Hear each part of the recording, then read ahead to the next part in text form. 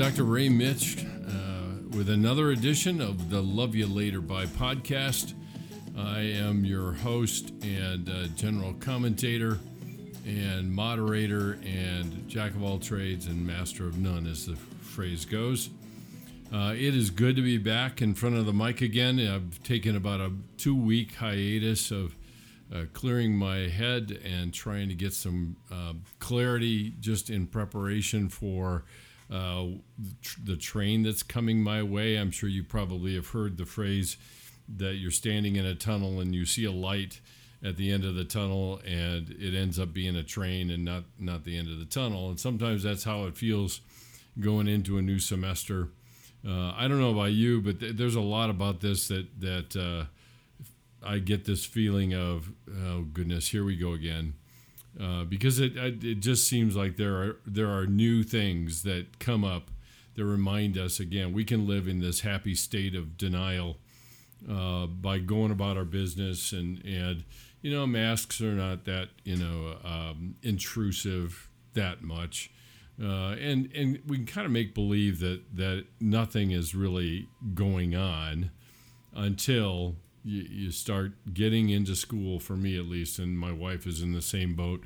She teaches elementary school kids and learning specialists for them, and today was the day that we just kind of got this cold shock of ice cold water. That's indeed, nothing that much has changed, a little bit, and so now all the logistics of trying to make school work and all those things are just this slap in the face of we're facing again some of the reminders of the things that we lost back in March.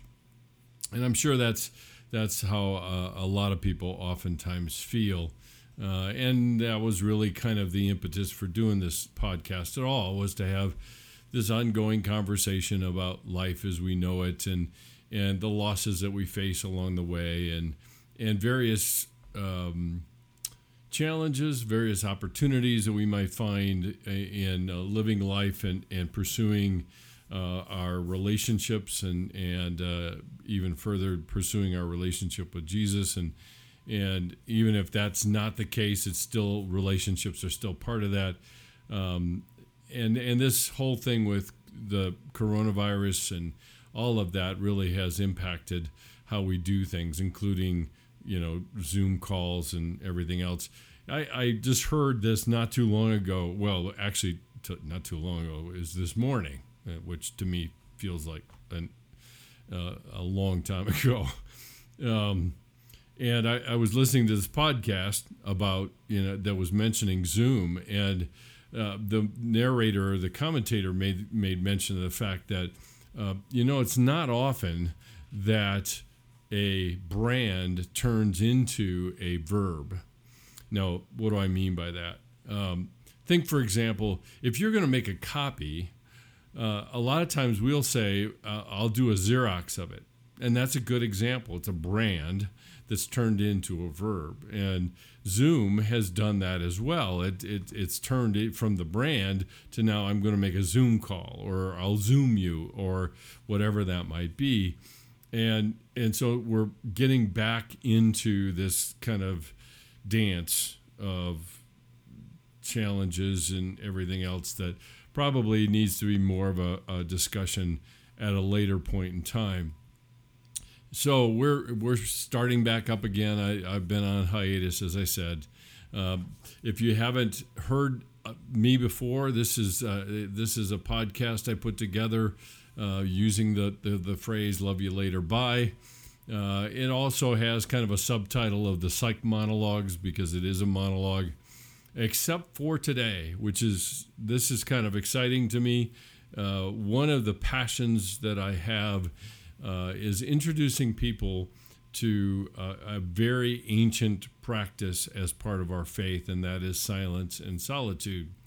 And when you go into Scripture and you take a look at the times that Jesus spent with people, oftentimes those times with people was punctuated by time alone and silence and obvious silence, because he didn't have a cell phone or he didn't have things that would interrupt.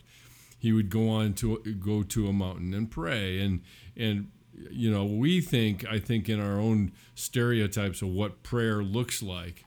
And I'm not sure it looked that way. I don't know. I wasn't there. But my hunch is that Jesus had this ongoing dialogue going with his Father, and time was set aside to focus on that. But it was otherwise a conversational intimacy that he had going with his Abba. So today's going to be a little bit different, and today and next week is going to be different because it's part of a two-part series that I have put together with a good friend of mine, Brian Hardin, who is the founder of the Daily Audio Bible. I'll tell you a little bit about him in just a second. But I invited him to sit down and have a conversation about his experiences with a silent retreat. Brian joined our retreats, the CCU retreats, silent retreats, 3 different times. The fourth one was kind of blown up because of the coronavirus episode. And he had never done it before, and I've been kind of mentioning it to him as he and I have talked and even grown in our friendship. And I said, you really ought to try coming out sometime and being a part of that. And so finally he took foot in hand and came and joined us. He had never done a silent retreat before, or the way that we have done. We do silent retreats, which is a little bit different, and I'll explain and kind of clarify some things based on this conversation. So he and I sat down for about an hour and 45 minutes or so and just had this free-flowing conversation about the silent retreat and what his experiences were and what his expectations were and observations he made and other things that he has come to understand. And Brian has a wide range of experiences. He has led, pilgrimages to the Holy Land multiple times. So he is very familiar with various writers from mystical traditions to evangelical traditions to a lot of areas. And I highly value his thoughts and conclusions and observations about silence. And I want you to have an opportunity to hear it as my audience, all 10 of you, to hear Brian's thoughts and reactions about the silent retreat. Now, let me tell you a little bit about Brian. I'm going to read a little bit of his bio so that you get kind of a sense of who he is. He may be best known as the founder of the Daily Audio Bible, which really is a revolutionary scripture podcast, downloaded nearly 40 million times. But Brian is truly a man of many hats.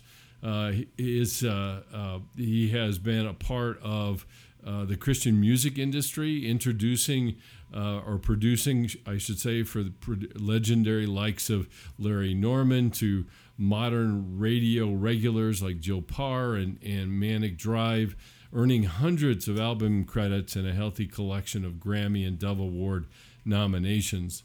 Along the way, he branched out into photography, landing everything from music industry publicity shots to portraits and corporate portfolios, alongside an eye for graphic design that found his work featured in Time, CCM, Christian Retailing, and the Gaither Homecoming. So that's just a few of the things. I know Brian is a friend, and I reached out to Brian when he was first doing this Daily Audio Bible. I was struggling to find my voice and trying to find some way to talk about the things that were passionate for me. And so I reached out to him when I first heard him doing the Daily Audio Bible way back 15 years ago, which was just really the beginnings of any podcasting at all. And he was polite, getting an email from somebody he didn't know, and encouraging, and we kind of parted company, and we really didn't cross paths again until much later. And I'm not real sure how we got connected on that point, but eventually we did, and I began to hear about his passion and his heart for people and reading scripture and having it intersect with our lives and to be part of our lives and so forth. So that's Brian. And like I said, he has joined our retreats on 3 different occasions. And he had different experiences for each one. And I made an attempt in our interview to be able to let him speak that out for you, and then whatever observations we had. So we're going to be joining this in progress. I didn't start it from the very beginning because we had some other business to take care of, but we're going to start it up in progress. And then I'm going to stop it at about 22, 23 minutes, and then we'll pick it up again next week when we publish it again. And you'll get to hear the rest of the story. It sounds very mysterious. Actually, it's an echo from a radio broadcaster from decades ago, which many people would never, many of you who would be listening to this doing a podcast would not really recognize that. Anyway, all irrelevant. So here we go, and I will kind of bookend it after the 22, 23 minutes of it is done, make some few observations and clarifications on some of the things that we talk about in there, and wrap it up, and then we will do the second edition next week. So let's listen in. It sounds like you had some experience before doing ours, right? I went to one silent retreat that wasn't really too silent. Oh, okay. But I had been doing a lot of reading about the mystics of the Christian faith and silence, and so practicing silence. I was practicing silence before I ever came to one of those, but that was my first real guided silent retreat. Yeah. Yeah. So I, just out of curiosity, because my suspicion is we have a mixed audience out there. I think a lot of, in one case, there are students who are listening in, who I've heard at least are listening in, that it's their kind of their thread back to CCU is hearing me rant and rave for however long. But there are also adults that I know have been adults, whatever, have been turned on to listening in about it. And, I guess my curiosity starts with, what was your motivation outside of maybe my harassment to do a silent retreat? I was motivated to explore what silence would do. Even though I had been to one retreat, it wasn't really, there was no preparation. It was just like, here we are, let's go be silent. And nobody really did. And so, everybody's walking around talking to each other and just kind of having more of a retreat than the work of silence. So I really just wanted to experience what would happen if I devoted myself to that time of actual silence. And I found out, it's there is work involved. It's not like you just lay around bored. You could, I guess, but it's kind of pressing into the boredom and pressing into the disruption that silence actually begins to speak, right? Begins to do something to you. Yeah. And I had heard rumors of that, and I wanted to know. So that's what motivated me. So did you have any expectations going in? I know you've heard me say many times, we don't know we have expectations until they're not met. But did you have any going in? I think that I expected, if I have a couple of days in a beautiful setting where nobody's going to call me and nobody's going to bother me, that I will have some type of supernatural or mystical experience with God, that I will be able to hear more clearly or get more clear. I'll just have almost like a hotline. If I can just get into the right space. And I just reasoned that the reason that I don't live in that space is because I'm too busy, like everybody else. Yeah. Busy. The world is just a busy, busy place. And so maybe I can slow down and, breathe or whatever for 5 minutes, but to have a couple of days to just press into that. I was expecting, Gabriel to come tell me something, you didn't find the right gazebo for that, Brian. No, and I mean, I came out there and heard, other people testifying about their experiences in audible voices, and I'm like, okay, this is on. This is going to be great. And yeah, I get, I didn't know that was an actual expectation. I really did think I was kind of coming into it pretty wide, open-minded. But then you posed the question, and so I pressed into the question and realized, what I'm expecting here is a deeper, clearer conversation with God. And what I got was that, but in no way like I thought it would be easy. Like, I'm just going to find some chill place. I'm going to be silent. And, I don't know, some raccoon's going to come up with a note from God.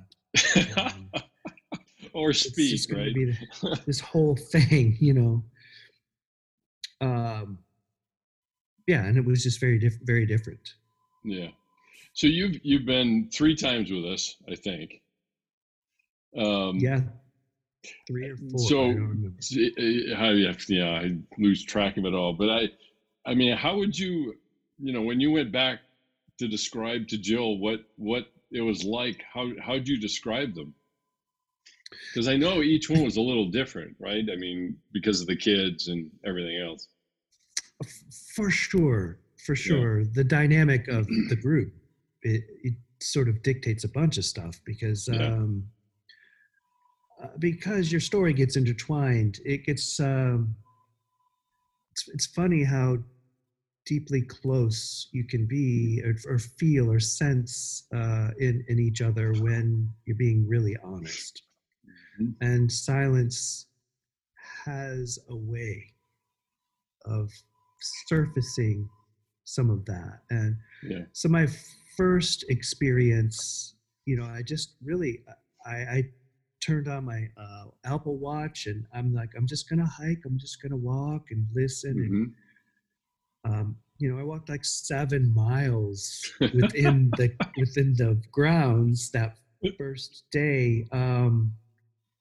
And it really took me until the afternoon of the first day to stop trying to make something happen.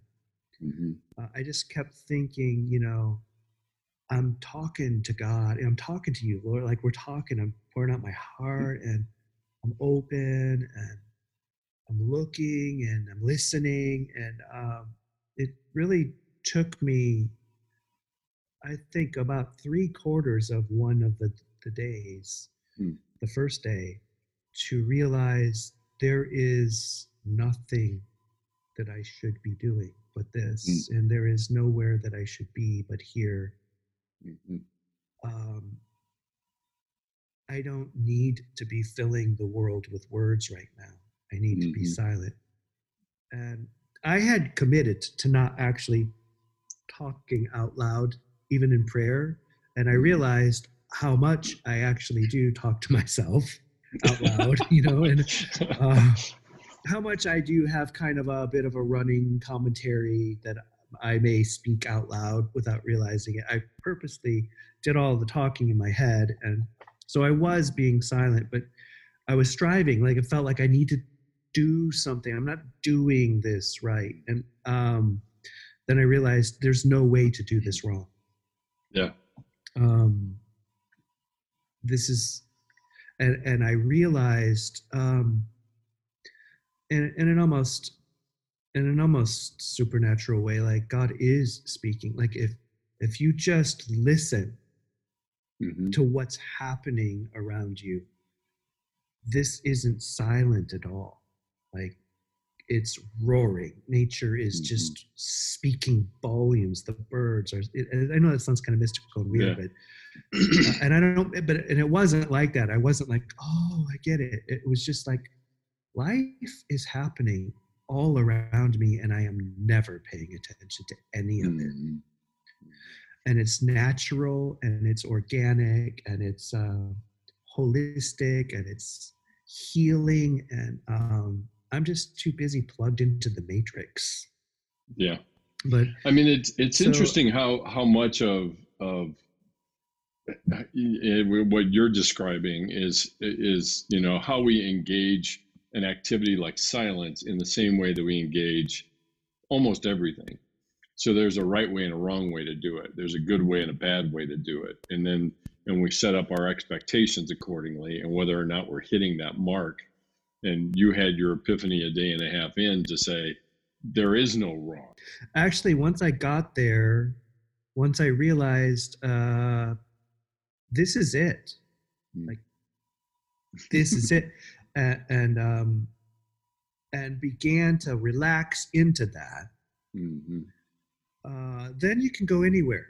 Like, it's like what you say, like, go where your heart wants to go. Like, then you can go into a book if that's what you want to do, because you don't feel guilty that you're not like praying more. Like, you're kind of being led. You're being swept into something, and realizing that the conversation, at least for me, the conversation with God is a bigger conversation than petitions and hopes for well-being for those that I love, and or even clear life direction, or facing problems or whatever. It's a never-ending conversation if we're willing, and it's like the only way to realize that is to get quiet. In fact, I was here with a contractor yesterday who was raised Catholic but has been non-practicing since childhood, and he was talking to Jill, and he was commenting. He was like, I told my wife about you. Speaking of Jill, I told my wife about you because you have such a faith that, like, you actually believe God can speak to you. And so I walked up, and he was like, how do you hear from God? And that was like, good morning, how are you doing today? How do you hear? And I was like, I think you have to listen. For starters, like, I think you have to get quiet enough to listen. Like, I think that's where you start, because then I think you can realize God's speaking. He's speaking in any way you will listen. Yeah. And the retreats, all of them, even though they've had their different complexions, and even though I felt like I did get life direction and clarity from the Lord and everything, I think a silent retreat allows you to begin to experience what intimacy with God might actually be. The kind of intimacy where you don't have to say something. Like, not the crazy dating kind of intimacy where you just, like, silence is like going to be terrible, so let's just fill this whole thing up with words. Kind of the comfortable sense that you get with somebody that you know and love, and if you want to talk, you talk, and it's not uncomfortable to not talk, and just to realize all of this is such a gift, and I've experienced that every single time. It's fascinating in light of what you've been reading in 1 Corinthians, and it makes you wonder, I think, and I was thinking this while I was listening and on my bike this morning. Is that something of what the mind of Christ is like? Because and then it cross-referenced in my mind, which is pretty common, unfortunately, but in Luke 7 and 8 and thereabouts, Jesus is praying and interrupts his prayer to talk to his disciples, and it's like, we would never do that. It's like, stop, I'm praying. I got to get this done. Right. And it's like that dynamic interplay of I'm in God's presence. I am experiencing him on an ongoing basis. So it's just, it's like stepping out of the stream, so to speak, and then stepping back into it, or something like that. But I was thinking about what you were reading in First Corinthians, and it's like Paul being kind of scandalized in his own way of these people saying, I'm with this person or this other person. And he's saying, wait a minute, you're missing the point entirely. Yeah, so I think like an author like John Eldridge would say, would coin what you're saying, conversational intimacy. Yeah, that's what we're talking about. As far as the mind of Christ, I think more than one mystic that I've read talks about, like, that's the thing, the mind of, like, getting quiet enough for the mind of Christ to open in you. Mm-hmm. And that's mystical language. So what does that mean practically? But sometimes there's no way to there's not words for what we're describing. And I think that is part of, at least for me, in my experience, a silent retreat. I can't just come home and tell Jill what I did. Sure. I try, mm-hmm. but it does, when you say it, it's like, well, I walked around and it was beautiful and I was quiet and I saw a deer. But the things that are going on inside, esoteric here, it's just, there is a rejuvenation and a healing mm-hmm. and a clarity and a calming and an appreciation that leads to worship that's wordless, because you're comfortable, like, with God in the moment. Yeah. And so it's hard to articulate some of those things if you're looking for them, and they sound, you start talking mystic and you can't, the words start, the language fails. All of those things, though, have been my experience out there. Yeah, inevitably, I think it seems like people that would listen to that, and there are two things that strike me from what you said. One is, you speak in terms of being versus doing. We had a lot of that conversation in the group, and it's like, how do I be? And so I mix those two things together. What am I supposed to do to be me? So, and I think ultimately, unfortunately, people will just simply discredit that they could ever experience anything like that because of how we're describing it, even like the kind of mystical, esoteric kind of thing. And yet, I think what you said is pretty powerful, that once I figured out that I didn't have anything to do, I just simply had to lean in here and exist within it. I think that takes us to a place where I always resist when people say, so you spent the whole weekend quiet. And I said, no, I spent the whole weekend in silence. There's a difference. Right. And I can't help but think, in terms of what you're describing, that same way. I'm sure my wife's just getting back from her silent retreat, and they're like you said, it's like words beggar the experience a person has. Yeah, I think so. And I think that's borne out in the group conversation at night. There's a lot of stuff that ends up being talked about or discussed that may not have been part of that person's day, but that person's day opened them up enough to talk about those things, if that makes sense. The day in silence surfaces things that you might need to say or articulate that you would have had an easier time suppressing if you just kept busy and distracted, if that makes sense. And I just realized it is about being, but that doesn't mean it's not about doing. No. It's just the difference between having to do something, right, and not doing what you're swept into. A permission is there instead of an obligation. And that makes a big difference to me.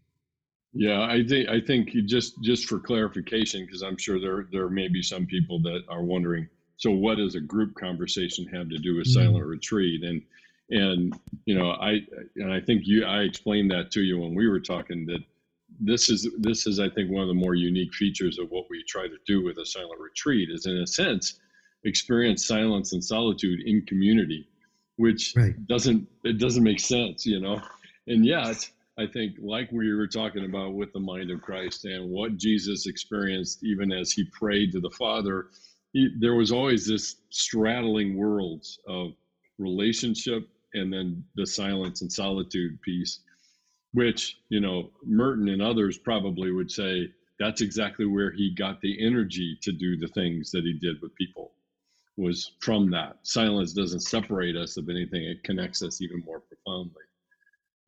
I think what you just said is profound, because that's Yeah. profoundly true.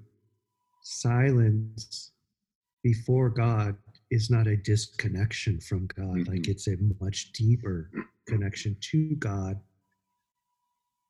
because you are trying to set. How do I put this? Your mind isn't the controlling agent here. When you're silent, you're not just formulating the next sentence. You're able to listen, and that is what a conversation is. And so, Mm-hmm. I'm my words are failing, because it's hard to, like, you have to do it. You can't just talk about it, but there is an intimacy in silence that is much more intimate than a boisterous conversation. Yeah, it's. I think you could probably call it the silence is intrusive. It ends up being kind of an intrusive intimacy almost.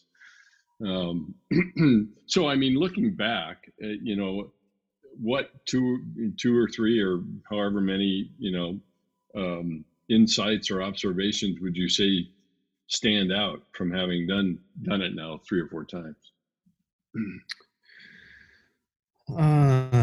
Well, the first time was obviously the maiden voyage, and so everything was new, and I kind of came back going, I need to do that every other week. Time doesn't allow for that a lot, but the second and third times that I've been out there, I knew I already had an awareness, so I didn't need to spend 3/4 of one day just to figure out what was going on. Although I will say it takes probably at least a half a day every time I go out there to just reacquaint myself with the silence. Mm-hmm. It's just crazy how distracted we are, like truly crazy how distracted we live. And that doesn't mean that we're not present to what we're doing. It's just, it's crazy how much of life we're missing. Just running for no real good reason. And I really learned, like, okay, silence is something you have to arrange for, but anybody, anywhere can do this if they want, like, if it matters enough. Because we're wasting so much time just filling our heads with content. Yeah. And it's amazing how silence can clear the clutter, and how quickly it can clear the clutter, and how crystal clear things can become if you're just available. So though that's kind of not a thing, it's more of a posture, but that's something that coming out to the retreats has for sure given me, and it's a practice that I continue. Like, and it doesn't have to be for days. You can get silence for 15 minutes and find like your whole day has changed. Okay, well, thanks, Brian, for your input. I appreciate it. There are a couple things that I would underscore for my listeners, and one thing is the idea that silence is inhabited. Brian used the phrase, it actually is roaring, and the challenge of silence and solitude, and why oftentimes we spend a lot of our effort avoiding it, is because of that very thing. I think I made mention of the fact that there's something about silence that is very intrusive, and it opens a space for us to start to listen instead of constantly filling it with noise of our own making, oftentimes, or distractions of our own making. So there is so much more.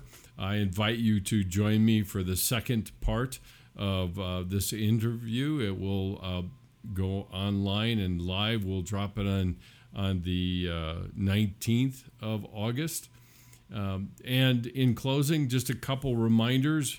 Please be sure to subscribe on the website if you'd like to get updates about the Silent Retreat, about other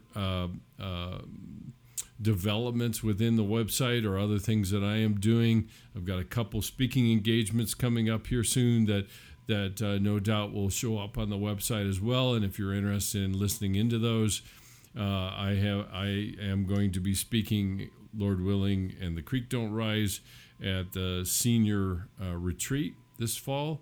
I've been asked to talk a little bit about how does one lose one's faith or deal with doubt, and I will take some time to look at that. And then the second thing, which I'm a little scared of and at the same time excited for, is I've been invited to speak for a CCU President's Lecture Series about survival or thriving in the midst of a global pandemic. And there's a lot to talk about there and a lot to unpack. And again, it's something that I look forward to with some measure of trepidation, and at the same time with some sense of opportunity just to speak into the conversation and dialogue around that subject. So a couple of things that are coming up, events that if you're interested, if you subscribe on the website, you hit the website up in the right-hand corner, there's a subscription box. And then if there's any additional podcasts that get released, which they will every week, then you'll be notified of that as well. Or the other alternative is to subscribe on Podbean, raymitch.podbean.com. And if you're not familiar with my last name, it's MITSCH, so raymitch@podbean.com. They have a player that you can download on any mobile device so that you can be notified and subscribe that way. And one last thing that I needed to mention in light of the fact that we were talking about silence and solitude, if the things that we've been talking about have resonated for you or interest you, I would invite you to sponsor a CCU student being able to go to one of our silent retreats. It is on the website, the pull-down menu or drop-down menu for CCU, and on there you will find the CCU Silent Retreats, and there is a GoFundMe page for people that are interested in helping us to fund these retreats for CCU students. It is not cheap to go, and there is some effort to support and make it possible for CCU students to go. But at the same time, having generous folks like yourselves that might be willing to help out, that would be immensely appreciated by students who really just don't have the income because they're working and going to school and everything else to be able to go to one of these retreats. So I would invite you to go to the GoFundMe page on that website and give whatever you can. It would be greatly appreciated. I think that covers everything: subscriptions, the silent retreats, and funding for the silent retreats, and partnering with us to send a CCU student to go. If you're interested, it is to send one student is $330. I know that's a steep amount. Any amount will help us in our efforts to fund these things for a couple of years and be able to do that in some kind of sustainable sort of way. So I think that's it for tonight. Thank you so much for joining me. I am Dr. Ray Mitch. Love ya. Later. Bye.